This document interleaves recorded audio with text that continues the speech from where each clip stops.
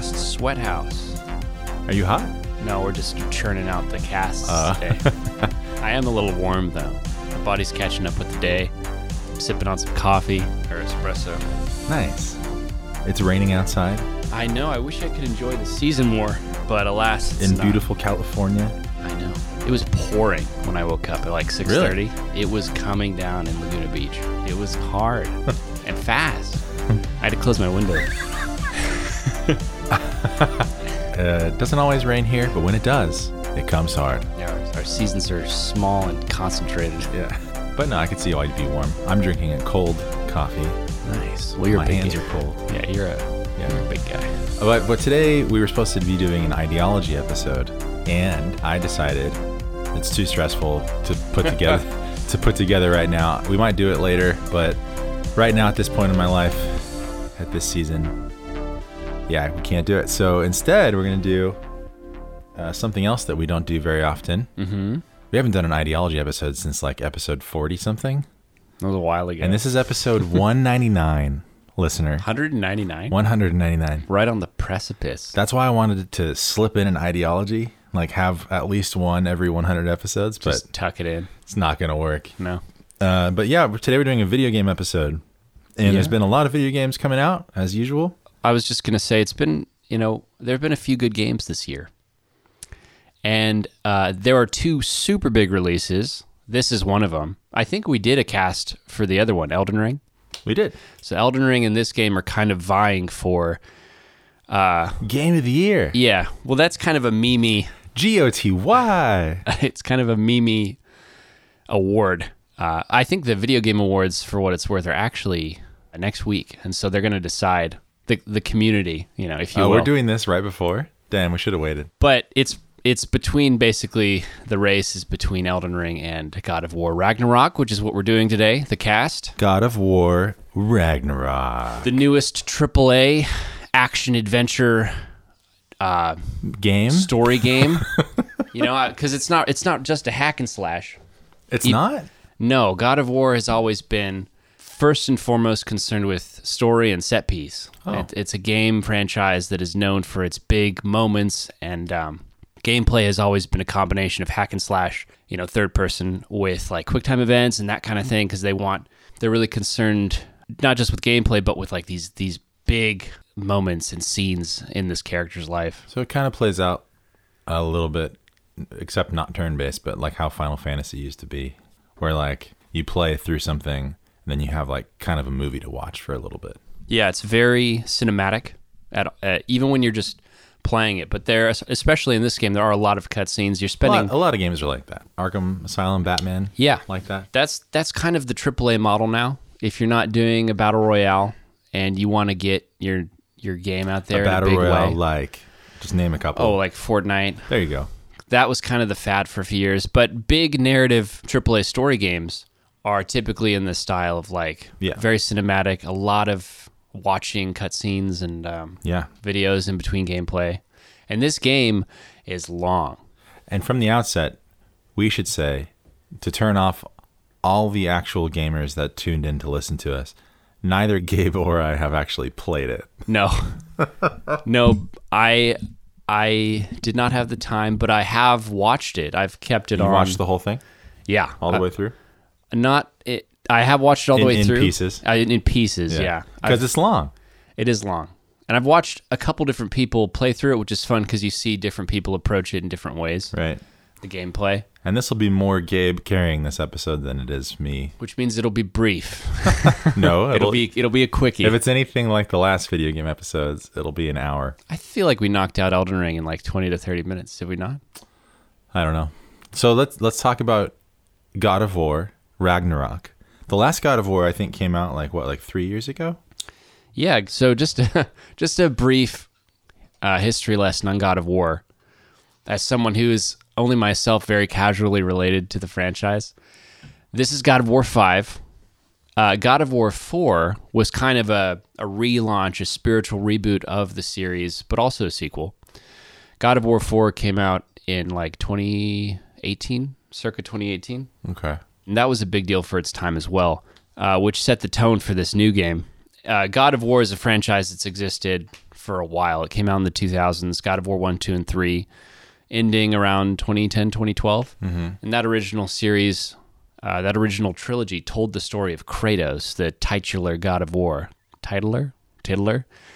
The God of War, Kratos, and his adventures and misadventures, essentially going around killing gods, as you can imagine. So he's Christian Bale from Thor: Love and Thunder? You know, basically, in more ways than one. The God Killer. And I Slayer. honestly don't know anything about those games, but I know the story is essentially him breaking free from being a tool of the gods. It's like Hades. Yeah, and so he suffers a lot, and he does a lot of killing and murder, and he's come to this place. So we find him in God of War 4 as an older man, and they've essentially taken the Logan approach, James Mangold's Logan, where now Kratos is this old grizzled man. I'm too tired for this shit. It's basically that, and he is still a badass and still this player character where you can go on a rampage killing gods, but he has this boy. Yeah. I remember seeing the footage for this and I watched gameplay of it. Yeah, exactly. He's now raising this young boy, his wife, the boy's mother.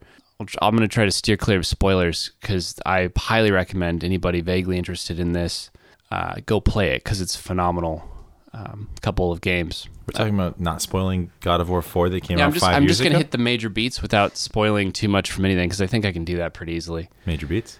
Major beats. Go ahead. General beats. But he's essentially in the care of this boy who is his son, even though Kratos is a kind of a remote dad. They're not really estranged, but he's not like a dad guy. You know, he's just he's a man's man. He's like an old grizzled, veteran of war who's just trying to live the rest of his days in peace. But now he has to raise this kid. And so the game takes place here in the twilight of his life. I think that's the expression, right? Where he's old. Yes. And he is trying to leave this life behind him, but things keep catching up with him. You're running into this pantheon of gods. We've run through different pantheons in the past, and in God of War 4 and 5, I think we're dealing a lot with Norse gods. So there's a big focus on characters like Odin and Thor's entire extended family. Amongst other figures like Jormungandr, I hope that's how you pronounce his name, who's the world snake. A bunch of iconic characters and figures and locations from those, including in 5 you go to Asgard, and all the different realms. There's like 8 or 9 realms. Yeah. Niflheim. Yep. Svartalheim. Wait, is 5 a continuation of the story from 4? Yeah, 4 or 5 is basically a direct sequel to 4. Okay. And it takes place not immediately after, but 4 ends in such a way that you essentially bring on Ragnarok, which is the end of the world, through Kratos and his sons. Just like in Thor, Ragnarok. Yeah, exactly, yeah. The story is nothing like Marvel's Thor Ragnarok, but there are some good things that keen viewers will be able to pick out, like Ragnarok. For the keen viewers. But yeah, through Kratos and his son's name is Atreus, their actions in 4 bring about Ragnarok. And so that sets the stage for 5, which takes place a few years after 4. But tonally, it's like we're right there after the events of 4. So it picks up. Kratos is now becoming closer with his son, who is a little bit older. His son was like maybe 10 or 12 in 4, and now his son's a teenager. And yeah, they're dealing with the consequences of those actions and the incursion of more gods, including the game's main antagonist is Odin himself, and Odin's family is now in direct conflict, exactly, with Kratos and his family. So, wow, that's our game. Yeah, and this is a different Odin. Really interesting take that I've never seen before. Usually, the pantheon of Norse gods are played by British thespians, like Anthony Hopkins in Marvel. Yeah. This take on the gods is completely refreshing for me. It's like essentially they feel very much like an old East Coast American gangster family. And Okay. Odin's got this kind of Al Capone vibe. He's played by Richard Schiff, who's actually in Marvel. Richard Schiff had the bit part in Black Panther in the new one. as one of the guys at the beginning who were holding the council, and Angela Bassett walks in, you know? Yeah. Richard Schiff was the dude who was talking. Right. I know who you're talking about. Incredible actor. Yeah. I hadn't seen a lot from him before, but his performance as Odin is really cool. And Okay. yeah, so So, what makes... yeah. Sorry, I was going to say. That was what I was going to ask. What makes this game legendary? What makes this game unique? Good enough to talk about. Yeah, I mean, why are people freaking out about it? I should ask, because especially like my main question with Elden Ring was like, why is this game so massive? The hype is strong with this Well, one. Steven, it's a simple answer. Oh, okay. But there are a few parts to it. The short is that it's exceptional in every way. It's like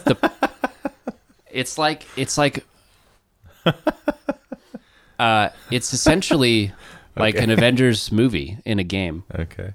In terms of the quality of the storytelling and the production value. I mean, this is basically like the premier AAA story game, action adventure story game of our time. You know, these are the kind of games that only come along every couple of years. You know, a few years ago we had Red Dead 2, and then we had like Witcher 3 before that. Red Dead 2 is an amazing game. So. Yeah, there's always a game every couple of years or every year. So is God of War Ragnarok like Red Dead, where like there is so much built into the game that you could explore it sort of infinitely? Or is it more linear than that? It's more linear. Okay. It's not strictly an open world game, even though you have the freedom to explore the world, and you can approach smaller missions and side quests in such a way that you can like have a pseudo open world. But it is a linear story game. But the scale is huge. The story is epic. And so it has that level of appeal. Yeah. Yeah, Okay. the production value is so high. Everything feels good and smooth and polished. The graphics are good? The graphics are incredible. Honestly, it does Even through gameplay? yeah. Okay. Yeah, top of the line. I mean, I'm Is this mainly a PlayStation or Microsoft game? yeah, it is a PlayStation exclusive. Okay. I think they just released God of War 4 earlier this year on PC, so it's going to be a few years before people can play this. This is for PS5? Yeah. Is it reverse? Do they have a PS4 version of it? Do you know? Probably. To make more money. You know, for this one, I'm not sure. 720p God of War Ragnarok? They might, actually. I wouldn't be surprised if they did, even though that sort of thing holds games back. But God of War 5, it looks and plays... Hold me back. Yeah. Hold me back. But God of War 5 looks and plays incredibly, and it's a very accessible game. Sometimes with games like this, a great example would be Elden Ring. Yeah. There's a bit of a barrier for entry because the level, it's a difficult game. But God of War 5 has, while there's depth of gameplay and you could argue a high skill ceiling, it's still very accessible, and it's very easy to get into it for a casual player, which is a huge factor for its massive success. For sure. So you can get up and you can play the hack and slash style and not think too much about it and just immerse yourself in the story. Yeah. Okay, I have a couple questions, and then I'm going to ask you a couple spoilery questions. Okay. My first question is, which game do you like more? And which game did you enjoy more, Elden Ring or this one? Or God of War? It's honestly, they're two different beasts, no pun intended. What do you think will win then? I think it'll be Game of the year.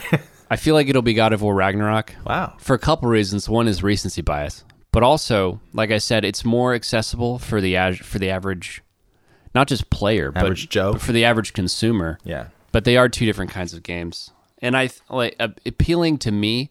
I am a romantic, so I get caught up in these big emotional moments that even some could consider cheesy. Like in Ragnarok, there's a lot of emotion. But I also like the mysterious, like in Elden Ring, they don't give you much to go off of, so it leaves so much to the imagination, and I love that as well. And the dark atmosphere, all that, it plays really well with me. God of War, like I said, Ragnarok feels like a Marvel Avengers movie. There's plenty of humor to match the deep and emotional beats. Mm-hmm. So my second question is, where, without spoilers, where does this game leave us for the future of the God of War franchise? There's closure to the end of the game. In a non-spoiler way. This game kind of... Is Kratos going to live on after this one? Now that is the definitive spoiler. Does Kratos survive God of War 5? Spoilers for God of War 5 Ragnarok. Yeah, this is where I was going to get into spoilers. Does Kratos live through the events of Ragnarok? Spoilers. The answer is yes, he does. All signs are pointing to Kratos dying. Like, I mean, it was like teed up perfectly to have the sad death. There was that. Did you see that spoiler I sent you on Instagram where the creator was talking about? There was like a character that was fake the whole time, and then you find the real one in the end. Who's that character? Yeah.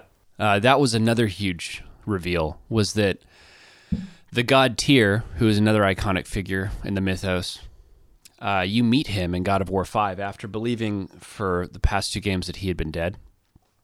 He is revealed to be alive, but then he is revealed towards the end of the game to have been Odin in disguise the whole time, like leading us on, being privy to all of our plans and efforts against Odin. Odin knows all this stuff because he's pretending to be Tyr. He's shapeshifted. Kind of like Loki does in... the Marvel films. Yeah, where he becomes Odin. That's basically what Tyr's doing here, or Odin. So then he reveals himself in the 3rd act. And it's like, oh my God. Wild. It's like a brain-breaking moment because this character has not only been with you most of the game. Yeah, he knows everything. Yeah, he's also been a close confidant of our characters. And the character of Tyr in this God of War series is like kind of anti-war, even though his history is like the previous God of War. But so when it's revealed to be Odin, it's like a pretty big shocking moment. Yeah, that's crazy. But yeah, there's a lot just to step into the nuance of this game. Was Odin does it kind of reveal that Odin was manipulating you the whole time? Basically, but there's a larger point to that I'll get to in a sec. I want to jump back to your earlier question where you asked about Kratos. Okay. Yeah, at the end of the game, Kratos is still alive, and God of War 5 Ragnarok ends in such a way that if this was the last we ever see of our characters, it's a very bittersweet, but it's an end with closure. Yeah. And so Kratos, his character arc is essentially ended, and he's left parting ways with his son. Atreus also survives, and Atreus has come to this point. His coming-of-age story has blossomed to the point where he's now going to set off on his own and fulfill his destiny. So if there is a new God of War game, we could pick up with either character or both, and they could be doing their own things because they're now at a point where it's like they've come together to grow apart. Does that make sense? Yeah. They're at a point where they understand each other, and they're like... They can move on. Yeah. They're now closer than they've ever been, but Atreus has to move on to find his own destiny, because another reveal is that Atreus is revealed to be Loki. But not the Loki that we know from Marvel. This Loki is a champion of the giants, of the Jotun, and he is the one who's, according to myth, because this game plays a lot with prophecy, he is, in this game, the one who works against Odin, and so they succeeded. Another spoiler, they defeat Odin. Odin's super dead, Omega dead, along with most of his family in Asgard. Omega Red? Omega dead. So yeah, anyway, the game ends with closure on that front. I'm sure they'll make some more God of War because it's as big as it is. It's a cultural phenomenon. And they turned this out in like 4 years? Yeah. That's crazy. Yeah, I think they probably worked on God of War 4 for about the same time frame, but wow. Yeah, and it's not... Some games like this take a long time to make. They do, and even when they take a long time, they're often not as good, polished and completed. Yeah. I'm not looking at you, Cyberpunk 2077. Wink, Cyberpunk. But this is the new benchmark or the new standard for that as well, the delivery of a completed product in an expected time window, you know? But yeah, I wanted to jump into the other, like some of the other stuff that makes this game as good as it is. The voice acting and what they do motion capture in this game to bring about those lifelike performances on a physical level. So like Last of Us, Red Dead, all that kind of stuff. Exactly. It's another new big thing in gaming is the motion Planet capture. of the Apes. Exactly, yeah. So the voice actors, Lord of the Rings. The main ones being Christopher Judge as Kratos and Sonny Soliak as Atreus, who was in mid-90s. These two guys... Oh, yeah. Yeah, he's the kid. Oh, okay. He's the boy. These two guys are in the studio essentially acting, on a stage, and then they're covered in the dots, and they have the suits on. Yeah. But both these guys and the rest of the cast, everybody delivers such an amazing performance, but especially Christopher Judge himself. He has such an iconic voice, and he does such an amazing job with this character and bringing out this level of depth that is honestly the core of the game. Is like the peeling back of Kratos' character. The heart, like I said in Logan, the hard and grizzled veteran who's like, right, who learns to be this new person. Yeah. Are most games like this that have the intercut? You're calling them QuickTime events, but movies like the little. Are they all mostly done by motion capture, like LA Noire kind of style nowadays, or are people still making cutscenes? The big AAA stuff with just like CG characters. Most of it, well, I don't know. I couldn't give you a percentage, but a lot of the big games are done this way now. Like Last of Us. Did Elden Ring have motion capture? No, Elden Ring and the From Software games those are just are a voiceover. very different beast, and all their stuff is their own very particular style. There are no cuts. There are a few, but there's a very limited cinematic cutscene, QuickTime moments like that in Elden Ring. Yeah. So I don't think they do any motion capture. Okay. But yeah, it's a very different experience. But also, like I said, the story in this game is amazing as well. It's always interesting through a long playthrough. Like I said, it's 30 or 40 hours on a casual playthrough, which is very long for your average AAA game. Tons of set pieces, different adventures, side quests to fill out the time if you want to explore all those little nooks and crannies of the world and, be a completionist. A lot of people are into that. Too many nooks. Too many nooks. Yeah, it's just there's a lot to love here, and watching it was a pleasure. How's the score? Oh, incredible! It's Bear McCreary back with the performance of a lifetime. In fact, there's not too many games. People who listen to this podcast know how much I love score. Yeah. But there's only the big games are the ones where you remember like the iconic theme. This is a game where it is just as iconic as any other.